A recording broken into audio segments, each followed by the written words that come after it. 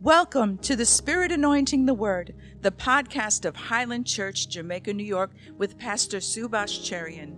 We're so glad to have you with us today, and we're excited about God's Word because it gives us strength and hope for each and every day.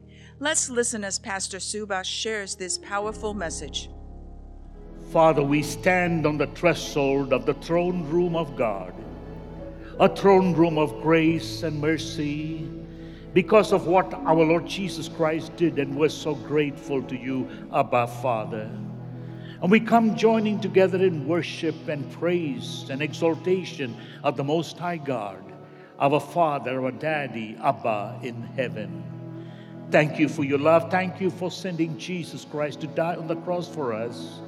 Thank you, Lord, that we can gather here on the Lord's Day and celebrate your goodness, your grace, your mercy, and we're grateful to you. We ask, O Holy Spirit, minister to us, O God. Bring us closer to the throne room of grace and mercy, that we may behold His greatness, His power, His majesty through Christ our Lord. Precious Lord, touch lives today. There are people that need you, people that have desperate situation, and you know their deepest sigh. People, oh God, who are going through griefs and pain, loss, and situations, oh God, only you can change and you can avert. And some are crossed between, oh God, a hard line and limitations. Only you can set them free. And I speak the word, oh God, as you spoke to Lazarus, come out of the tomb for those that have been enclosed by the works of the enemy or by the prisons of their own mind. Lord, that they would know the truth and the truth would set them free, and they would be free indeed this morning. And I pray, God, minister to people here and those that are watching, and let your name be glorified. Together we join in giving you glory, giving you honor, giving you praise through Christ Jesus our Lord. And God's people said, amen and amen. Give the Lord a clap offering. It's so good to be in the house of the Lord.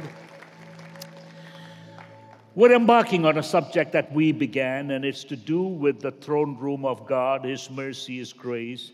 It's a very exhaustive subject, and I won't be able to cover all of it, but just to talk about today, to do with number one, the throne, and that is the throne room of God. And number two, I'll be talking about the many thrones that are found in the book of Revelation, particularly. And number three, the people or objects surrounding the throne room of God.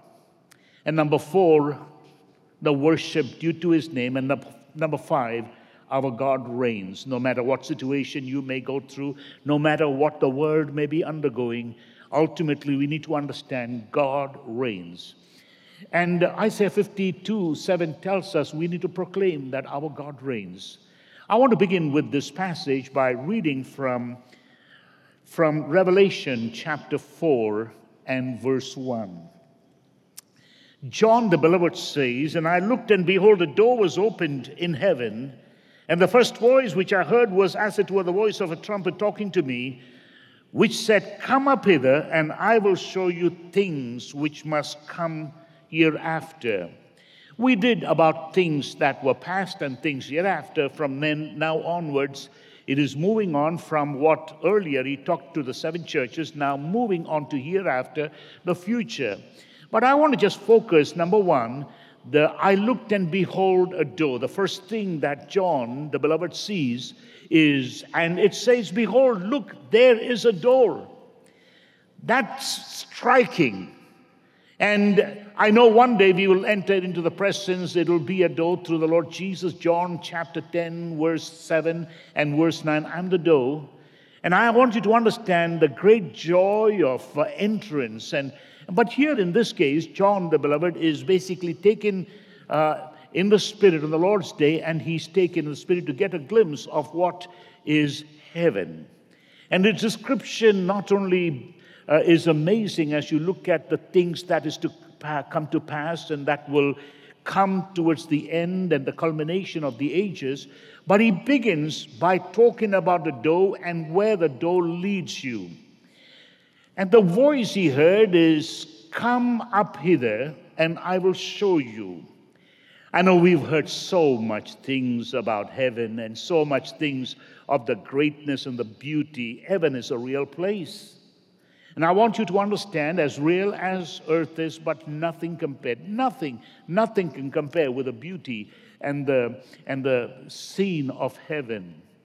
As much as we would want to say there's so much we could talk about, and we read so many things from books about people with their walk to heaven or they're going to heaven, and many a times they focus on the golden streets and the pearly gates and so forth. That is not the centrality. In fact, those are dime a dozen down there.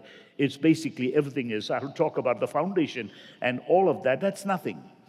But when you look at what John is saying, he says the door was open, and right off the bat, there is a door. And the Lord talks earlier in chapter 3, I'm setting before you a door that will remain locked, and it'll be locked if I lock it, but I will open and no one can close it. So there's no one can open the door except God, and no one can close the door except God. So here in this passage, he sees a door. And then the door is opened, and the first glimpse he has, I will talk to you, but he hears this powerful word, come up hither. You know, for us, it would be something like, well done, good and faithful servant, if we have been good and faithful, and if we have eternity in our mind, it's a great welcome. But for John the Beloved, come up hither, I'm going to show you something. Many of us have heard of the Queen of Sheba, coming from Abyssinia, this is Ethiopia, coming to see the things that she heard about Solomon. And so ultimately she does come, obviously an invitation from Solomon to say, come up hither. And she does go, and 1 Kings chapter 10 and verse 7 tells you what her experience was. I mean, she said, I'm paraphrasing, I thought the whole thing was an exaggeration. Really, half of it was not told to me. I'm amazed, I'm shocked, I'm stunned. It is spectacular. The things leading to David's house, the temple, the palace, and the attendants, and the way the cupbearers, and the whole formation is extravagantly, amazingly organized and so spectacular. And she goes on to say, the half was not told to me. What I thought was an exaggeration is no exaggeration. On the contrary, I wasn't told the whole thing. We have no idea what heaven is. Even the finest and the best that we can think is no comparison to what it will ultimately be. It is beyond our comprehension. It's beyond our human mind. Paul talks about an experience, but he's humble. He doesn't say it's himself. But in 2 Corinthians chapter 12 and verse 4, he says, I know a man 14 years ago who went to heaven, and he says, which is caught up in paradise, and he says, heard unspeakable things, which is not lawful for me to utter. It is not possible for me to speak about it. Words cannot express it. I'm not permitted to speak about it. Elsewhere, I think in 1 Corinthians chapter 2 and verse 9, he again talks about it. What he says is, eye hath not seen, nor ear heard, neither have entered into the heart of man the things which God has prepared for them that love him. Eye can never see it. Ears can never comprehend it. Far beyond sight and sound. The human dimension cannot go to that level, higher than the 3 dimension. The best of the best that we could even bring, or technology can bring about, is nothing in comparison to what ultimately we will see with our own eyes and what we will hear with our own ears. This is so incredibly amazing. And so when you go further in chapter 4 and verse 2, the door swings open, and this is the centerpiece. What John the Beloved says, immediately I was in the Spirit, and behold, this is the grand tour. This is the greatest focus. This is the centerfold. This is the centerpiece. Look, not about the streets, not about the pearly gates, not about all the eloquence and the beauty of all that is far majestic. Behold, a throne. Everything stems from that throne. Life and the issues of life comes from this throne. And I'm not talking about a throne like a cross without the Savior. It's just a simple word.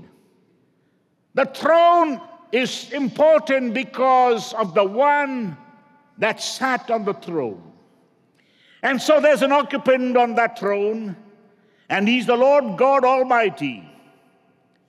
It is exquisite. It is unbelievable. It's unspeakable. Eye hath not seen nor ear heard. And we will be amazed at the beauty of the first thing we see in heaven is a throne. I know a lot of people will be afraid because of judgment and because of the white throne judgment. I want you to know this, that while talking about the distinctiveness of the throne and the exquisite quality and characteristics of the throne, we must not forget the one on the throne. The description that our Lord Jesus Christ gives is amazing. Without losing any of his characteristic or distinctiveness, we must understand the person that sits upon him, upon the throne. And so we come to this awesome place. Just to give you a brief idea, you know, many a times we tend to think of royalty or king. King comes with a kingdom. Kingdom comes with a king and principalities, and there's always a throne. Now, for us, that comes from a democratic, what would be republic, and we vote people in. We have a hard time comprehending the throne. And those who live in kingdoms with kings have a bad example, like many people find it hard to relate to a father in heaven because they have a lousy father on earth. And for those kingdoms that have a king, they're dictators in the wrong way. I mean, everything that is evil. However, I want you to understand, whenever the Lord Jesus Christ gave an example, it was not about a democratic country. In that sense of the word, a ruler, a king, and this is to do with absolute justice, total integrity and justice and loving, gracious, everything that we wanted a king to be. It's hard for us in the United States to understand because we have a hard time. We tend to think that we elect people. No, God elects people. Nobody elects God. One of the things we need to understand is absolute, is powerful, his reign, his rule is supreme. I talked about why this earth is in a mess because as vice-regent, Adam and Eve gave it completely to Satan. And one day he'll be dislodged. Until then, we have to deal with the fall of man and the fallen nature of man, and one day things would be restored. But what he's doing is restoring the man before he restores the domain. And ultimately, the Bible says, with the total emancipation of the sons of God in chapter 8 of the book of Romans, then all of the things, creatures that he was once in charge of, whether it's the animal kingdom or vegetal kingdom or mineral kingdom or whatever there is, which is polluted, not because of God, it's acts of God, it was acts of men, by giving it away, will be corrected. And then, until then, the earth begins to vomit out. There's such a pain in the creation. But one day it will be set right, and we will know that everything that we find about where animals and birds and even a child can put his hand into the cobra's den, viper's den, and not be bitten. A lamb and a wolf can go with a lion, and they would not be eating each other. So you're going to find there's peace in the valley, there's peace within and peace outside. But what we need to understand when it comes to rulership, we must understand when it comes to God, it's not about democracy. It's total about him being absolute ruler. He's total. We don't have a perfect example. I think the best we can say is we came out of a kingship 247 years ago. 4th of July we celebrated. And wasn't a great king, but nevertheless, we are not in any better place than any other nation. Better in terms of democratic and the fact that it has brought about freedom in such great extent. But even then, the best example I could tell you could be UK when it comes to royalty. And even then, the young Prince Charles, he basically can sign a legislation and he can basically sign something to dismiss the government. Apart from that, he's a figurehead. Prime ministers and the ministers there do most of the things. So we could take Saudi Arabia or UAE, but again, it's a family run. And so when you think about MDS, who's the vice regent, he cannot do anything without his father, Abdulaziz, who's the king. And again, many a times in most of these Arab nations, it's rather a clannish thing. So it's not absolute. They still have a sense of council. The best example, and the worst of it, can be found in the Sultanate of Borneo. That man is total, complete dictator and monarch. From A to Z is everything, and he's a billionaire by many, exceeding everything else that we can think about. But again, that's as absolute and supreme in that power that he is. It's not a total picture. It's not truly, he's near to corrupt. That's the best we can say.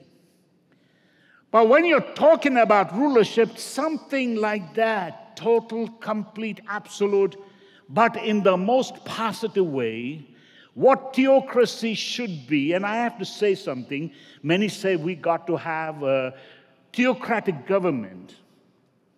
Theocratic government, when it started in Israel, was God was king until they said, we want a king like all the other nations. So they substitute a man, Saul. The best I could say of all the kings was one man, David, and even he had a checkered past. But when you talk about the kingship, there is one that would be the total, complete, what you call the virtuous, everything that you think in terms of which all religions and all philosophies and all forms of government would want to aspire, cannot attain, is that one king that will sit on the throne of David. But I want you to know that represents an ultimate kingdom, and that is what we're talking about. I think the best human example I could give is Nebuchadnezzar. He was an absolute monarch, not great, corrupt, murderous. But being that so, he was overpowered by another, which is the Persians, the Medo-Persians. And then you had Cyrus, a good king, but not perfect.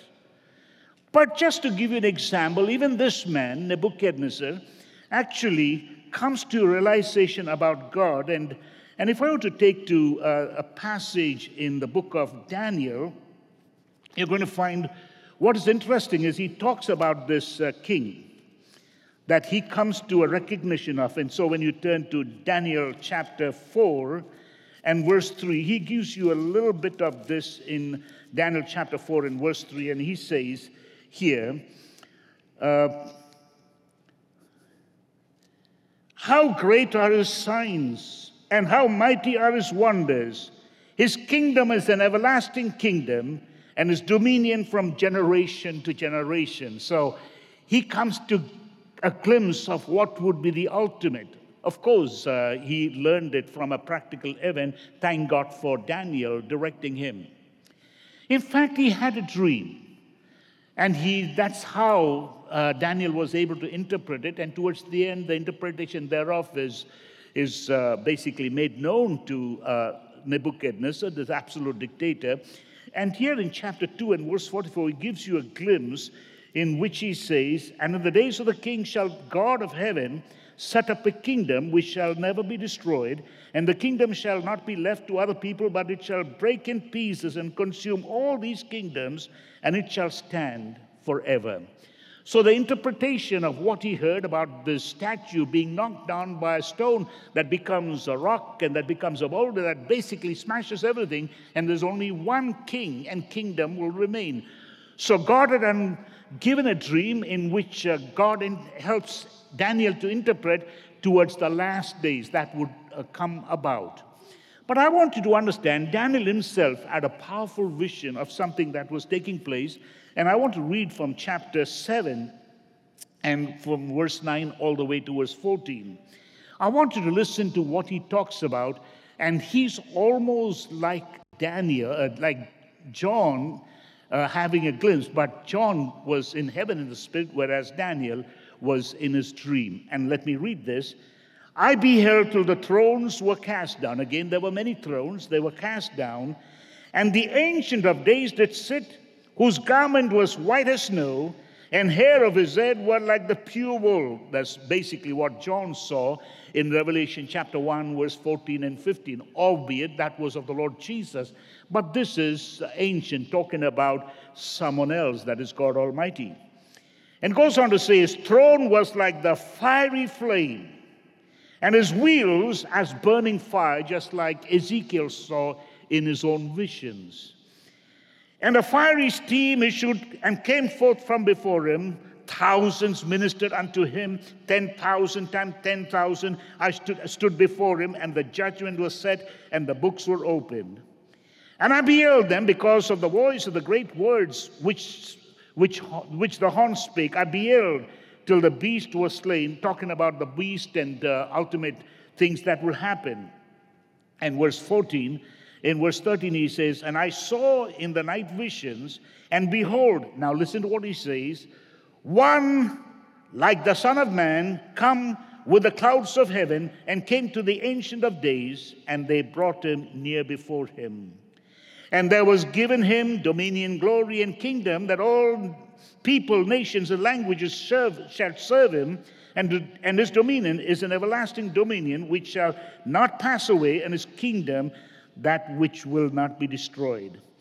I'd like to just go into verse 27 as well.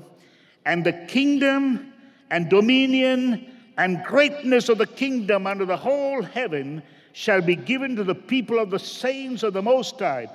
You don't hear about the church after chapter 3. And from then on, the church is merged into the people of God together with the Old Testament redeemed. Remember, the Old Testament looked towards the blood by faith, and the New Testament looks again back to what took place by faith, and everything because of the blood of the Lamb. And of course, they are considered saints or servants. And it goes on to say in verse 27, as I close with this, the greatness of the kingdom under the whole earth shall be given to the people of the saints of the Most High, whose kingdom is an everlasting kingdom, and all the dominions shall serve and obey him. First, let me say that when you talk about the door opening, the first thing that John, the beloved, John the apostle sees is the throne. And what is so unique is one that sat upon the throne. Now I want you to understand the picture of God sitting on the throne is triumphant, is jubilant, and it is powerful. It should stay in our mind because there are so many thrones competing for that ultimate throne. Even Satan tried to sit on the throne. There's only one. And he was always there, and long after the entire thing is over, he still be there. Long after time is merged into eternity, there is that one throne, and one that sits on the throne. The way that John finds it describing is so difficult because he is indescribable. God is a spirit, and they that worship him must worship him in spirit and truth. So we need to realize the focus is on that one that sits on the throne, and yet he is hard to describe. The best he could do was give you the various radiant, sparkling, what would be celestial glory that comes from out of that throne without giving you any description of the one himself. But let's just talk about everything proceeds from the throne, or what I would call the centerpiece of the entire universe. So if we were to look at it in a rather worldly way, in the natural way, we see everything in a circular motion. And we tend to think everything around the sun. And yet I want you to understand our galaxy and going beyond it, everything is in a circular motion. And if we could look at it with the best and the most powerful telescope, it is the galaxy and everything that is around still in a circular motion. And if we could get a little more powerful telescope, if technology would invent something better, we would see more of it in a circular motion. But if we could get it from a perspective of heaven, from a perspective from heaven, and look at it from heavenward, all of this, what we see and what we do not see, what we can just imagine and what is beyond our comprehension, far humongous, far greater than even any concept or any understanding or any way that we could print it into or imagine. They're all vast and so vast, so many, that it's like a speck of dirt. Everything put together that cannot be measured, cannot be in light years. But they're all in a circular motion. And looking from a heavenly perspective, you're going to find the entire thing circle around the throne. So if you think that is huge, that we can't even imagine, that we can't even fathom, that we can't even measure, then think about what heaven is. It cannot be measured. Think about the very presence, and that's the centerpiece, the throne in the midst of it all. If sun is huge and the entire planet system around it, think about it as mere little dot compared to the throne in which the entire circular motion of the heaven. But that apart from the things we don't see, far greater, far more luminous, far more mighty, in a circular motion around that throne. And the uniqueness is the one that sits in the center. He is almighty. He is sovereign. He is powerful. It's his domain, it's his reign, it's his rule. And he is full of authority and supremacy. Nothing beyond the one that sits on the throne. But then, why doesn't he control? He's given us a free choice. He's not interfering with our choice, and everything we do will determine our rewards in heaven. He could have straightened out and flattened out everything here. He could have righted everything, but what he does is give an opportunity for heaven and eternity in our hearts, that we might, while we live on this earth, while we do what we are doing in this earth, live with heaven focus and eternity in our hearts. And ultimately, when everything else is said and done, what we did here on earth, and only one life is given, what we did on earth and the decision we make will ultimately be the rewards and the crowns that we receive. So God has allowed this, and of course, until then, Satan seems to rule. He's the prince of this world. But what we need to know is Satan still is a tool of God. Satan is powerful, but God is all-powerful. Satan is mighty, but God is almighty. And I want you to understand, in the grand scheme of things, we're not here without a purpose. There is a purpose. So we might measure our success. We might measure how great or how successful or how important we are by the things of the world. That's not how it's measured. When we stand before God, it is what counts. Even though you might have the greatest castle on earth and the greatest ship on this earth, when you go to heaven, my friend, it's nothing compared. What you have will ultimately last the most 100 years, if you can live that long. Then it's past. When time is merged into eternity, it's not that 100 years, it will be like a few seconds. But eternity has just begun. And forever and forever, your success, your accomplishment is on heavenly standards. You could have been rich and prosperous for a second and yet a pauper for eternity. Now, I want you to understand we're put in this world and the situations we face is for a purpose. That while our salvation is because of what Christ did, our rewards are based on what we do in the most difficult of circumstances. With eternity in our hearts, heaven-minded, and yet being focused while doing things of the earth that we need to do, we are at best ambassadors for the kingdom of God here on earth. So when we look at this passage, everything centers in eternity, and throughout it is on that one that sits upon the throne. He is the centerpiece. Never forget that. Everything else is immaterial. People talk about prosperity and you can have everything you want. But when life is over, what would it mean? You have just scraped through to heaven because of the blood. And I want you to understand there are mansions that you cannot even imagine, that you wish it was yours, and then you realize, what did I do for God while I was on earth? Was I looking for my own gain or for the kingdom gain? So when you look at the heavenly point, it's not how rich you are on earth, it's how rich you are towards God. It's not how much the world thinks about you, it's how much the King and the one on the throne thinks of you. So when you look at it from the heavenly point, let's look at it in a circular motion. Everything moving around the throne, far beyond your human eyes could even comprehend or think or imagine. And right in the center, far beyond light years could measure, and you can get a picture of what John sees. In chapter 4 and verse 2, behold, a throne was set in heaven, and one that sat on the throne.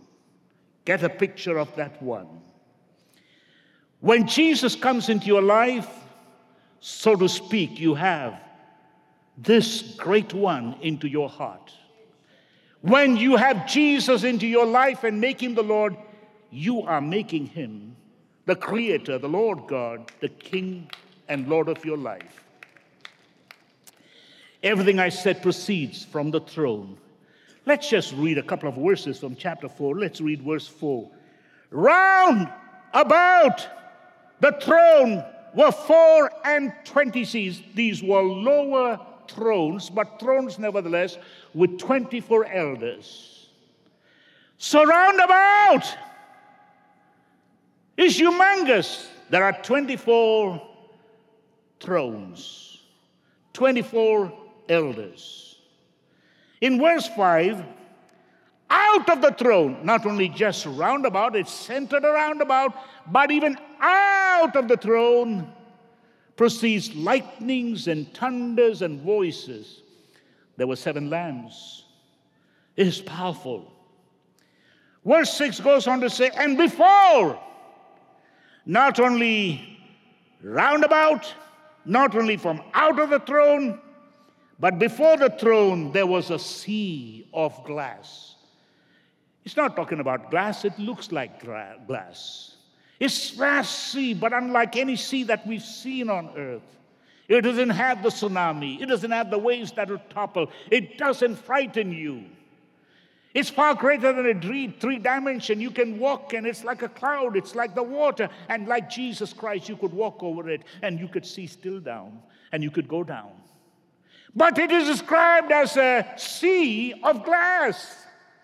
There's no words that John could express. There's nothing that he could explain. It's far beyond words. And then again, look at chapter 6 towards the end. It says, out of the midst, and in the midst of the throne, and again round about the throne, were 4 beast full of eyes. Another translation does it better, because the word beast you think of cattle and cows and so forth. No, these are living creatures. That is far beyond John to explain. They're so close, and their eyes are wide around the throne. Anything that happens, they would know. And so this is the living creatures out in the midst of the throne, and round about the throne were these 4 living creatures, very powerful. So we get an idea, out, round, from, before, the throne seems to be in the center. If you were to measure it by the galaxies and everything, they would be puny compared to all that is in the center fold. That is the focus. That is what John says. Behold! The throne is in the center, and the one that sits upon the throne.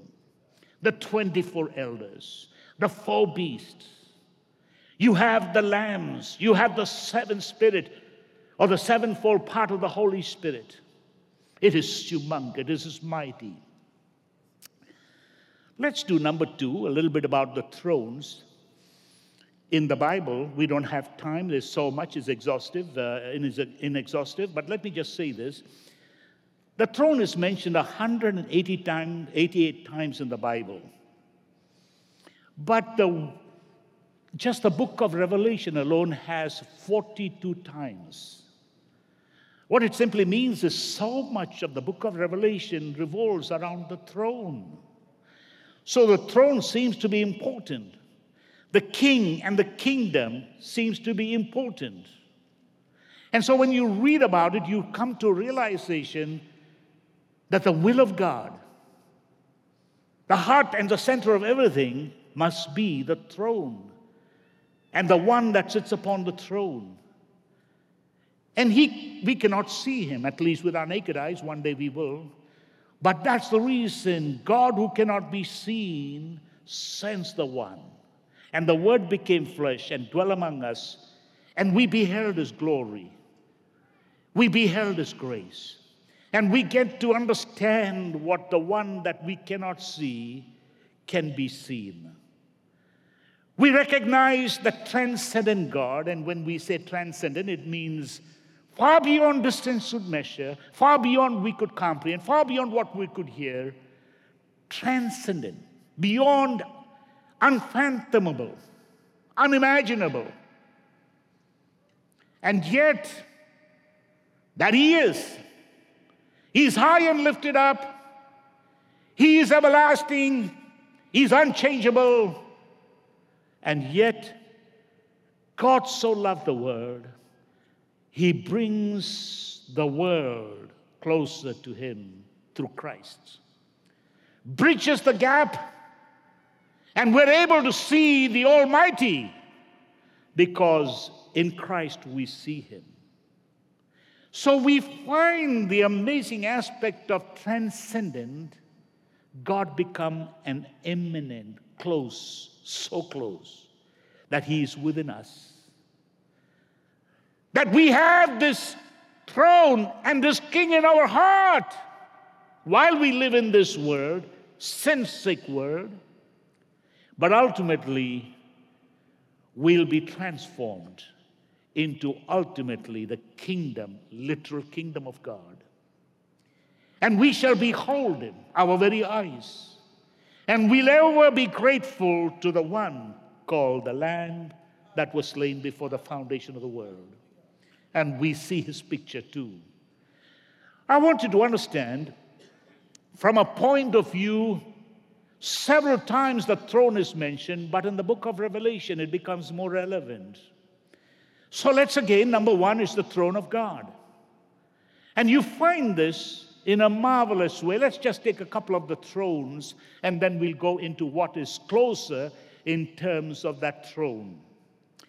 We talk about the throne that is found in chapter 4 and verse 2. That's the throne of God.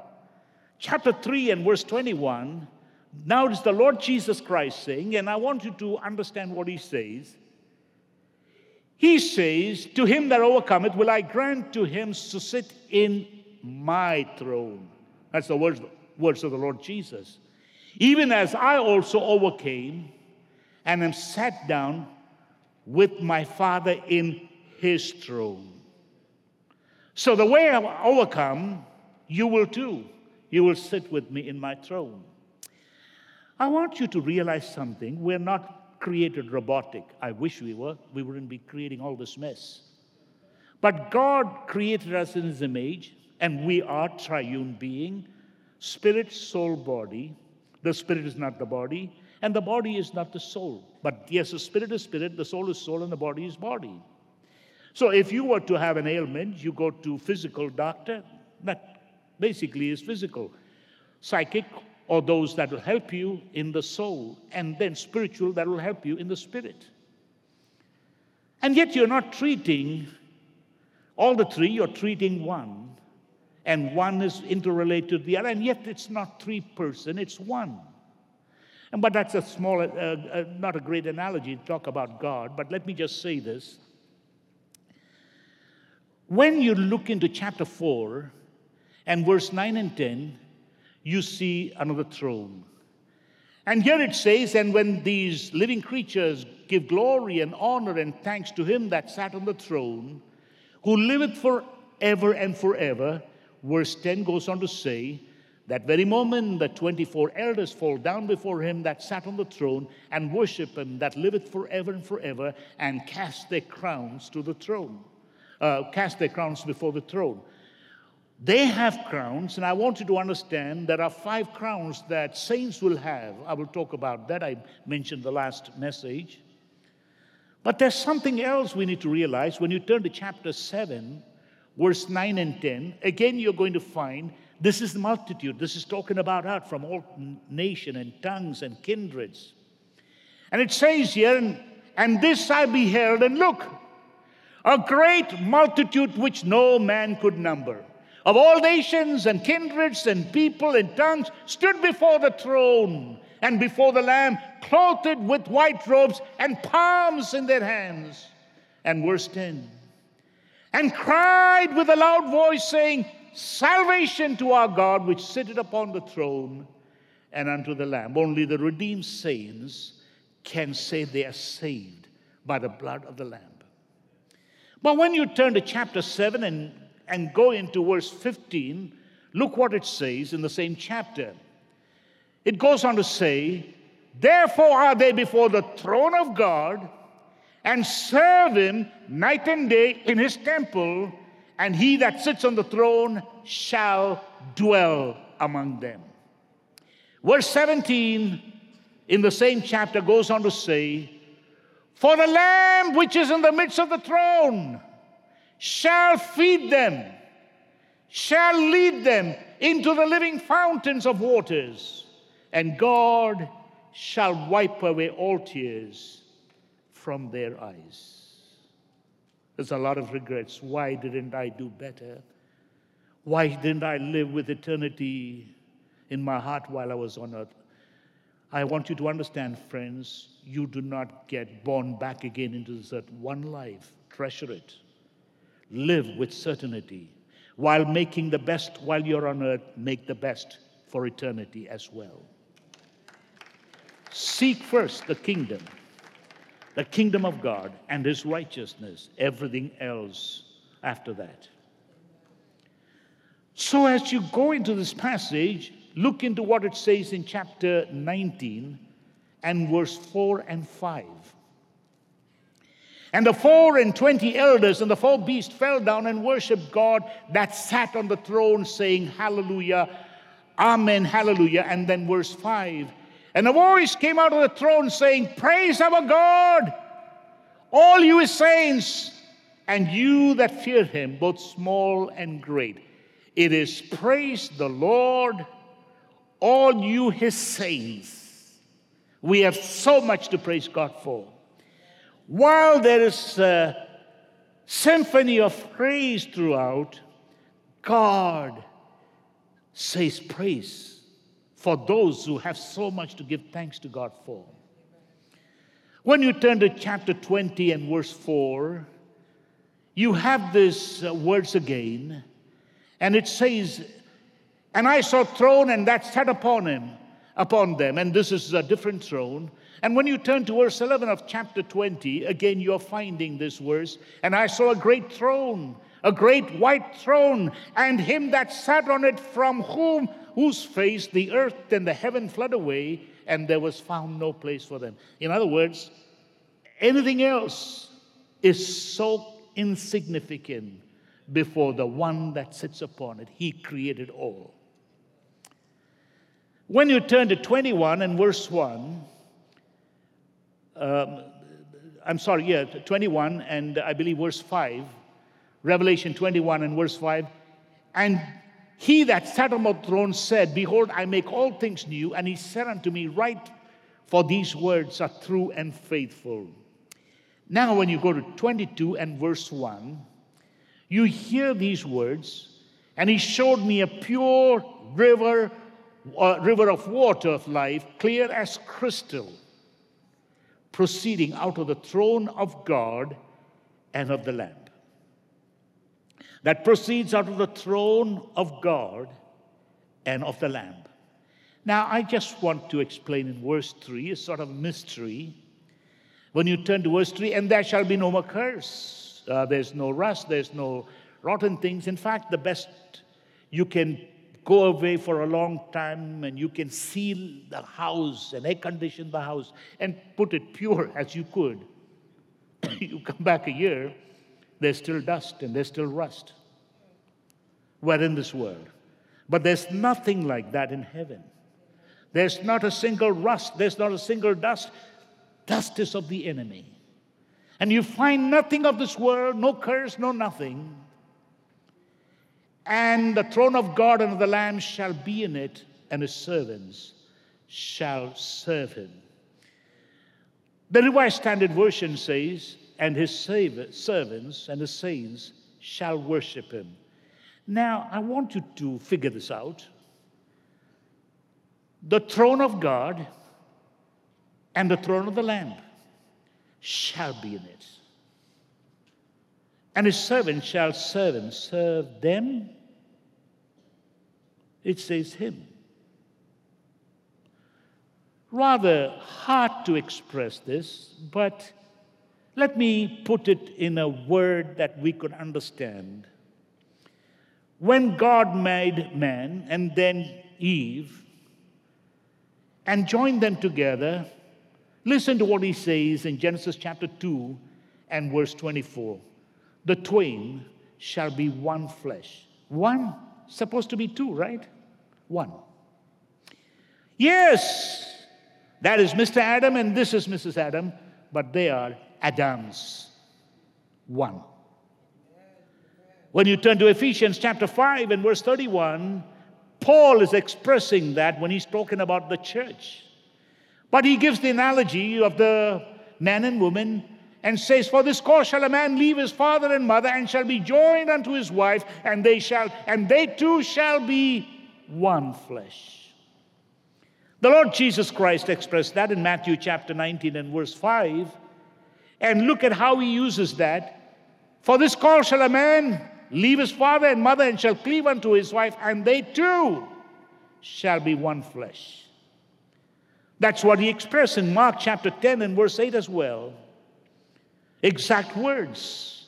"And they twain shall be one flesh, so they are no more two, but one flesh." Now, this could be explosive. And the Jews took up stones to stone Jesus because of this word that he used. And if you were to go into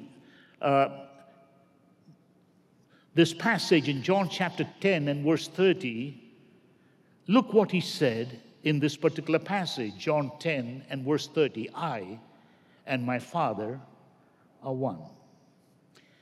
Coming back to chapter 21 and verse 3, we're told here that he leads us, "And they shall be my people, and they shall be their God, and and chapter 22 and verse 3, we go back to chapter 22 and verse 3, goes on to say that his servants, plural, shall serve, and the Greek word serve also means worship him. And that is also the same thing in Romans chapter 12 and verse 2. But what is interesting is you see the throne elsewhere as well in the Bible. In Isaiah chapter 6 and verse 1, when King Uzziah died, here is what Isaiah said, I saw the Lord high and lifted up, and his train fills the temple, and the angels cry, holy. I saw the Lord in a time when my uncle died, when a close one went to be with the Lord. Heaven got to be so close to me. I suddenly realized I'm not just earth, I have heaven perspective. And the King Uzziah died. It was the end of Isaiah. But when he went into the temple, he saw the Lord. Of course, there were other things in the temple. That was not what he was looking for. Let's not be mesmerized by the man on the pulpit, by the choir. Thank God for them all. Let's not be mesmerized by all the article things that you see. It's nothing. This is just a pig pen for us to sit, the best I can say. No, it is just a place better than a pig pen. It's for the sheep pen. Nothing more than that. But we are here to get a glimpse of God. If we haven't got that, all we did was to come to a sheepfold and see other sheep. We need to see the shepherd. Can you say amen? The Lord Jesus Christ. It's only in times of calamities. It's only in times of loss and grief. It's only in a time of pandemic we get closer to heaven than we have ever been before. But I want you to realize, in a time when they were in a crossroad, the king of Judah and the king of Israel, King Ahab and Jehoshaphat, they should never have been close. King Ahab was a wicked king. But because King Jehoshaphat was persuaded, they went out to battle against an enemy, and they were lost. They had no water, and they approached the prophet, the true prophet of God, Micaiah. And he basically told them that they were in the wrong. But however, listen to what he sees and what he explains to them. In 2 Chronicles chapter 18 and verse 18, I like this word when he says, hear the record, I saw the Lord sitting upon his throne and all the host of heaven standing on his right hand and on his left. In other words, everything terrestrial, everything that's celestial, everything, whether it is seraphims and cherubims, archangels or whatever, the 24 elders or the 4 beasts and the redeemed saints, I saw them. They are host of heaven on his left side and right side, and God is in the center. What a marvelous way to describe the amazing God. Psalm 11 and verse 4 brings it out as the psalmist says, the Lord is in his holy temple. The Lord's throne is in heaven. His eyes beheld, the eyelids beheld the children of men. The Lord is in his holy temple. The Lord's throne is in heaven. You know, we did this in chapter 45 of the book of Psalm, talking about the royalty and the king.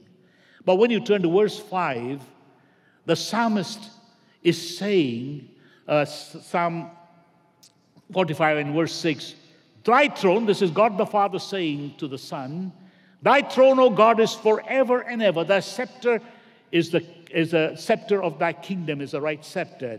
We'll talk about it next Sunday from Genesis chapter 49 and verse 10, where Jacob prophesies Judah, the scepter shall not depart out of Judah. And the words of the Lord, the words of the Father to the Lord Jesus Christ in Psalm 110 and verse 1. And it's amazing. The Lord said unto my Lord, the Lord, the Almighty God, said unto the Lord, sit thou at my right hand till I make thine enemies thy footstool, which is what ultimately will come to pass before wrapping up the entire and the consummation of all ages, before we enter into a new heaven and a new earth. But let me just focus on something very important, and that is to do with what is close by and surrounding the throne before we go into the ultimate, which is the praise and the worship of chapter 4 of the Father and chapter 5 of the Lamb. But the objects and personals that are around the throne is very important. And we're talking about galaxies far away, and that's out of your sight. When you look at the focus, is right there, centerfold, right there. The centerpiece is the throne room, the throne of God, and the one that sits upon it. So let's go back to chapter 4 of the book of Revelation, and verse 2 is number 1, look, voila, a throne was set in heaven.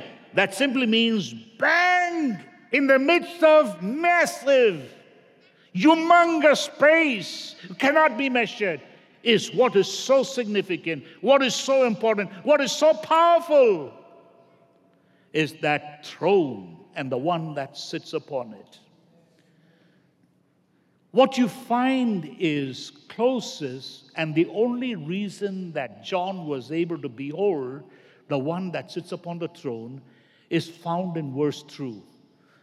I was in the Spirit. It's the Holy Spirit that helps us to get a glimpse of heaven.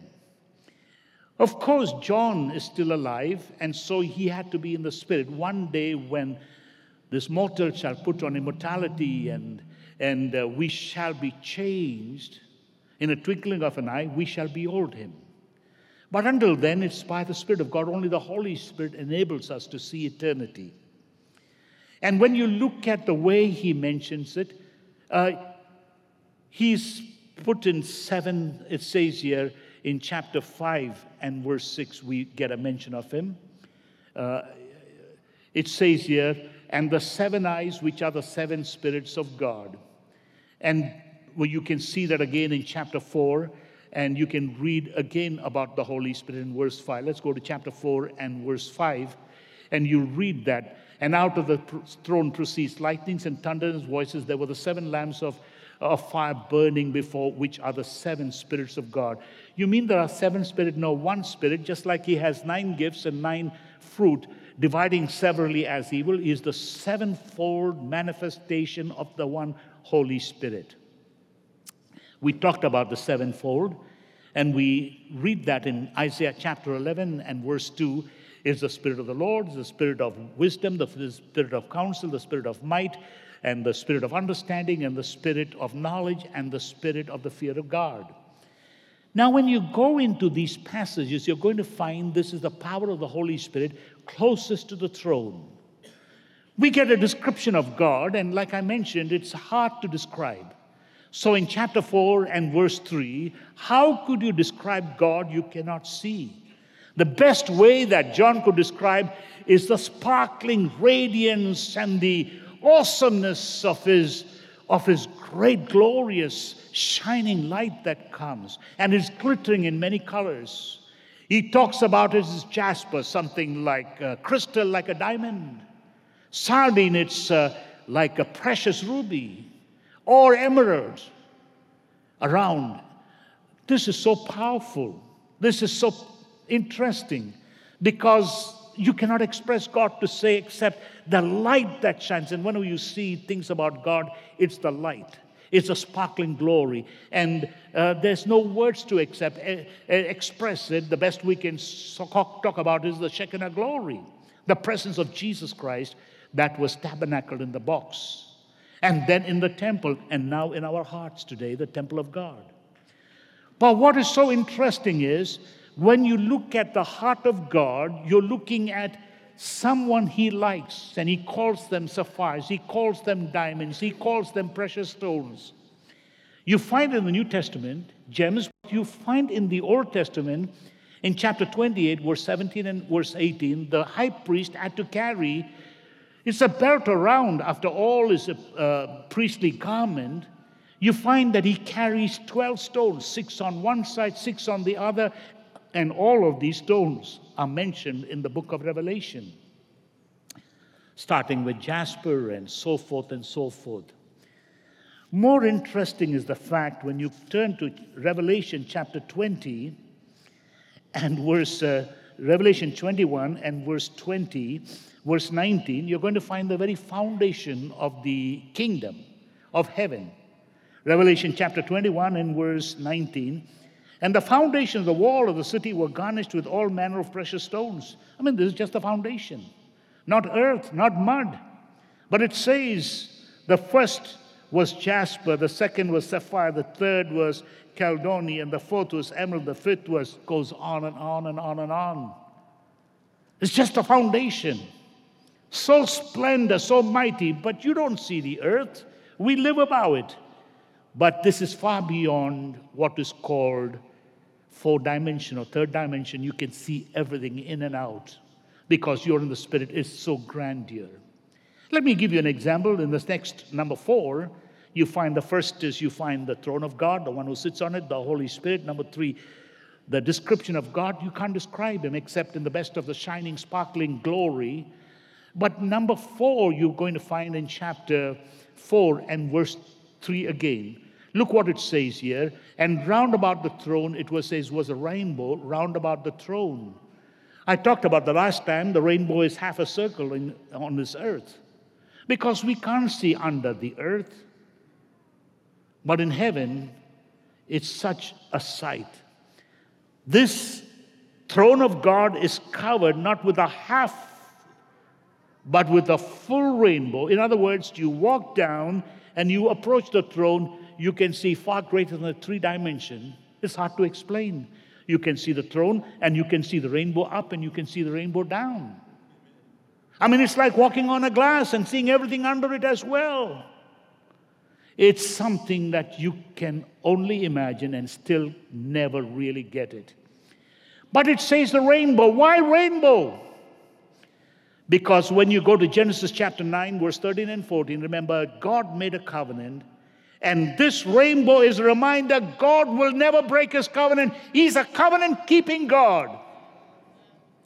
And that is the awesomeness of God. And this is great and mighty God who does great and mighty things. When you turn to chapter 4, and we'll come to a close right here and begin next Sunday. Listen to what he says in verse 4.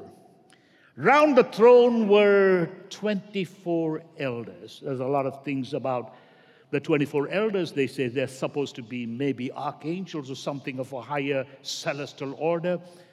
But most people say would be the 12 of the Old Testament, the 12 of the New Testament, the patriarch and the apostles. A representation of the Old Testament church and the New Testament church, which are in the book of Revelation, saints or servants of God. They are very close to God. But whatever it is a place of great honor and great position. Round about the throne, and again circular in motion, 24 seats, and upon the seats I saw 24 sitting clothed in white raiment. They had their heads crown of gold. You can read that in chapter 5 and verse 8 as well. Several times they are mentioned. And when he had taken the book, the 4 beasts and the 24 elders fell down before the throne, before the Lamb, having each one of them harps and golden veils full of odors of fragrance, which are the prayers of the saints. You can read about that in Revelation chapter 19 and verse 4 as well. You can read a lot about them. But in Revelation chapter 19 verse 4, and the 24 elders and the 4 beasts fell down and worshiped God that sat on the throne, saying, Amen, Hallelujah. Let's go a little deeper, and then you see something else, which is in chapter 4 and verse 5, and you find this, what is called proceeds, lightnings, and thunder. I explained about it last Sunday. And voices, the voice of praise, symphony of praise. And there were 7 lamps of fire burning.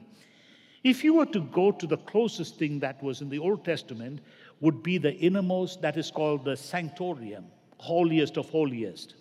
And in the holiest of holiest, the priest had to do things in total darkness. And yet you find there was the light of the 7 candlestick. You find that in Exodus chapter 25 and verse 37. And again, the Holy Spirit speaks of light and life that comes to us. Back to chapter 4 and verse 5, use something else interesting.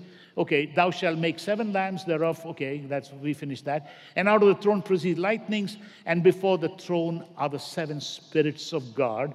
And verse 6, let's read that. And before the throne there was a sea of glass like the crystal. Remember in chapter 22 and verse 1, we read before the throne was the river like crystal, and proceeding out of the throne of God, it is something so majestic. Nothing we could even fathom or imagine. There's nothing like that in this world. And I want you to understand, while we live in this world, never lose sight of the fact there is a heaven so magnificent, so beautiful. And heaven is a literal place, but the place is because of the person who sits on the throne. And that is what is so majestic. But of course, there's so much beauty that you can hear about heaven, but it has to proceed from the one. And to know him, not only as Lord, not only as everlasting, but to know him as Lord and Savior. Let me just close with this. The next time we'll continue. While I will be talking about the excellency of the throne, while I will be talking about the greatness of the throne, never forget this. Because in the New Testament, you get a glimpse of the one that makes the throne closer to us. We have someone in heaven that we can relate to, and that makes the throne even more important. If you turn to Hebrews chapter 8 and verse 1, I want you to read this powerful passage. Now, of the things which you have spoken, this is a sum. This is what the Hebrew says. This is the sum and substance. Tell me what it is. We have such a high priest who is set on the right hand of the throne of the majesty in heavens. He is there interceding for us. He's related to the one and one with the Father, and he is one of us. And he's the mediator. Now, I want you to understand, without losing the distinctiveness of the holiness and the height and the greatness of that throne, without losing the fact that it is so crystal, it is so majestic, it is so glorious, that at the very mention of the 4 beasts, when they praise, everybody falls on their feet. It is so majestic.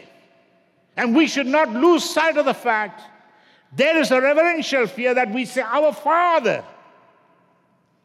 Yes, he's Yahweh. Yes, he's Elohim. Yes, he's all of what the name implies. But he's our Father because of Jesus. Amen. And I want to say this very important as I close and the choir comes in. Hebrews chapter 4 and verse 16 makes the throne so precious. Let us therefore come boldly unto the throne of grace. Don't be afraid. Yes, I said, the 24 elders, the 4 majestic living creatures, yes, the vast crystal sea, the lambs, the lights, the voices, the noises. But you and I can come to the throne. For us it's majestic, but it is the throne of grace. You understand? Out of the throne is the God who said, grace, grace, compassion, compassion, mercy. Where would we have been? And he sent Jesus Christ. And the Bible tells us the Word became flesh, and we beheld his glory. For grace and truth came through Jesus. He not only brings the truth, all have sinned and come short, but grace to say, God is willing to forgive you if you receive life through me. The throne room of grace that we may obtain mercy. And you're here and you're afraid to go to the throne room of grace. Don't lose sight of the fact of the distinctiveness of God Almighty. That he's holy, he's high, he's lifted up, he's precious. People bow down, angels bow down, seraphims and cherubims, they all bow down. But we go to the throne of grace and we can obtain mercy and find grace in the time of need. Are you here today who's saying, I need help, I need mercy? Come to the throne of God. One day we will hear the sound of the trumpet, and in a twinkling of an eye we shall be changed. But that doesn't mean we wait until then. You and I can go before the throne of grace and say, Lord Jesus, because he made a way. And through him and because of him, we can know him, the Almighty, the one who sits, who cannot be described. And we just say to him, Papa, Daddy. And he's as close to you as you are to the Lord Jesus. I pray for your people today, Lord, that we would not lose sight of the fact that you are holy, but you are merciful, you are gracious. And there in the center is the Lamb that is in the midst of the throne, the very reason why we have access to you. He makes it all. And I thank you, Father, for Jesus Christ, who leads us, and as many as received him, to them gave he power to become sons and daughters of God. And to know him is to know the one who sits on the throne. And to love him is to love God the Father. To accept Jesus as King is to accept Almighty on the throne as King. And Father, he who rejects the Son rejects God. I pray this morning that we would come to you without fear, knowing that you've done all things that we would be closer. And we hear the words, come up hither. In our prayer, in our difficult time, to the throne room of grace, that we might find mercy and help in the time of need. There are people here with desperate situation, just where you are. I'm going to pray this prayer. Whether it be the heart would be touched, whether your spirit would be revived, or your body would be healed today, we come to the throne room of God's grace, and because of the blood and the Lamb that was slain, I speak this in the name of Jesus, and speak forth the word of healing, revival, born again, and deliverance because of that name. Thank you, Father. Your throne room of grace and mercy. In Jesus' name, amen. Thanks so much for joining us today. We pray that you've been encouraged by the word of the Lord. To learn more, please visit our website, highlandny.org, or our Facebook page, Highland Church, New York. Until next time, may God richly bless you.